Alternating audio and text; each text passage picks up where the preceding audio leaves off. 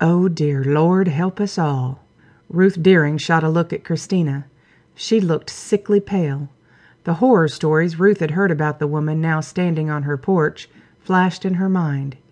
She turned back to Edna Day.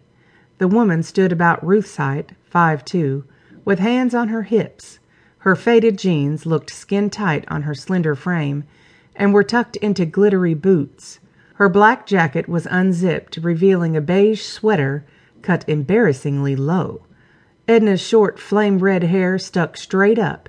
She wore heavy makeup and an attitude that could pulse through walls. "Well, how nice!" Ruth tried to keep her voice from wavering. "Can I—" Edna pushed past her into the entryway. She reeked of cigarette smoke. Dread silence wafted from the living room. Every woman took in Edna and widened her eyes. Jess looked the woman up and down and curled her lip. Edna stopped at the threshold of the living room and regarded the scene. The front of the wedding dress still showed from inside the hanging bag. She eyed it. "Black on a wedding dress?" She laughed a grating, caustic sound. "What kind of life you been living, Chris?" From the closed-off family room, Lady Penelope barked. Ruth blinked. Penny never barked. Ruth could see Christina's chest rise and fall with fitful breathing.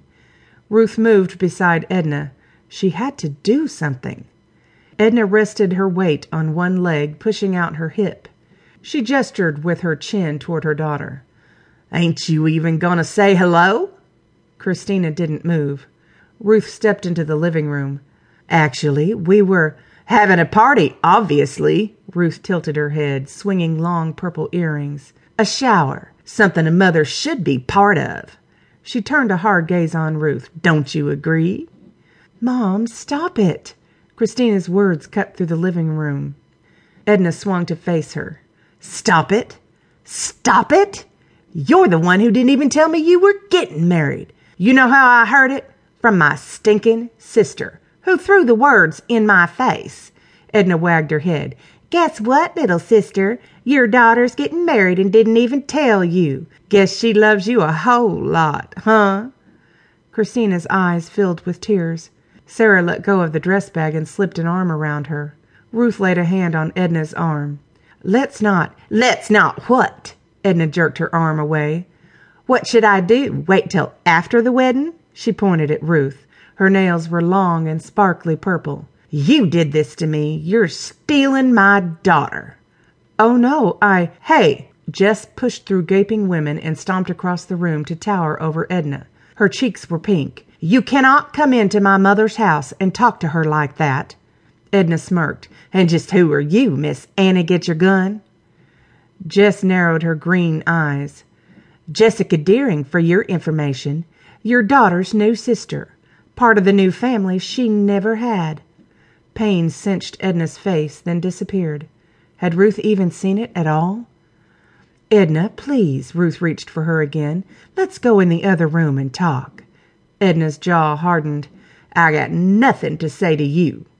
She swept her hand toward the living room. "Any of you. Only to my daughter." She moved forward to Christina. The steel fell out of her voice. "I'm staying here for the weekend, Chris. I want to see you walk down that aisle." She pointed to the dress. "Whatever crazy color you're in." Edna drew back her head. "As for the rest of y'all staring at me, get over it. I ain't got cooties." She yanked off her jacket and threw it on the floor. Her sweater was tight and see-through, showing a black lace bra that failed to cover half of her bulging chest. Patricia Bigslow's eyes rounded. "You think you're staying in this house?" Jess tossed the words at Edna's back. Edna whirled around. "Who said I'd want to stay here with the likes of you? I got a room at the motel across town."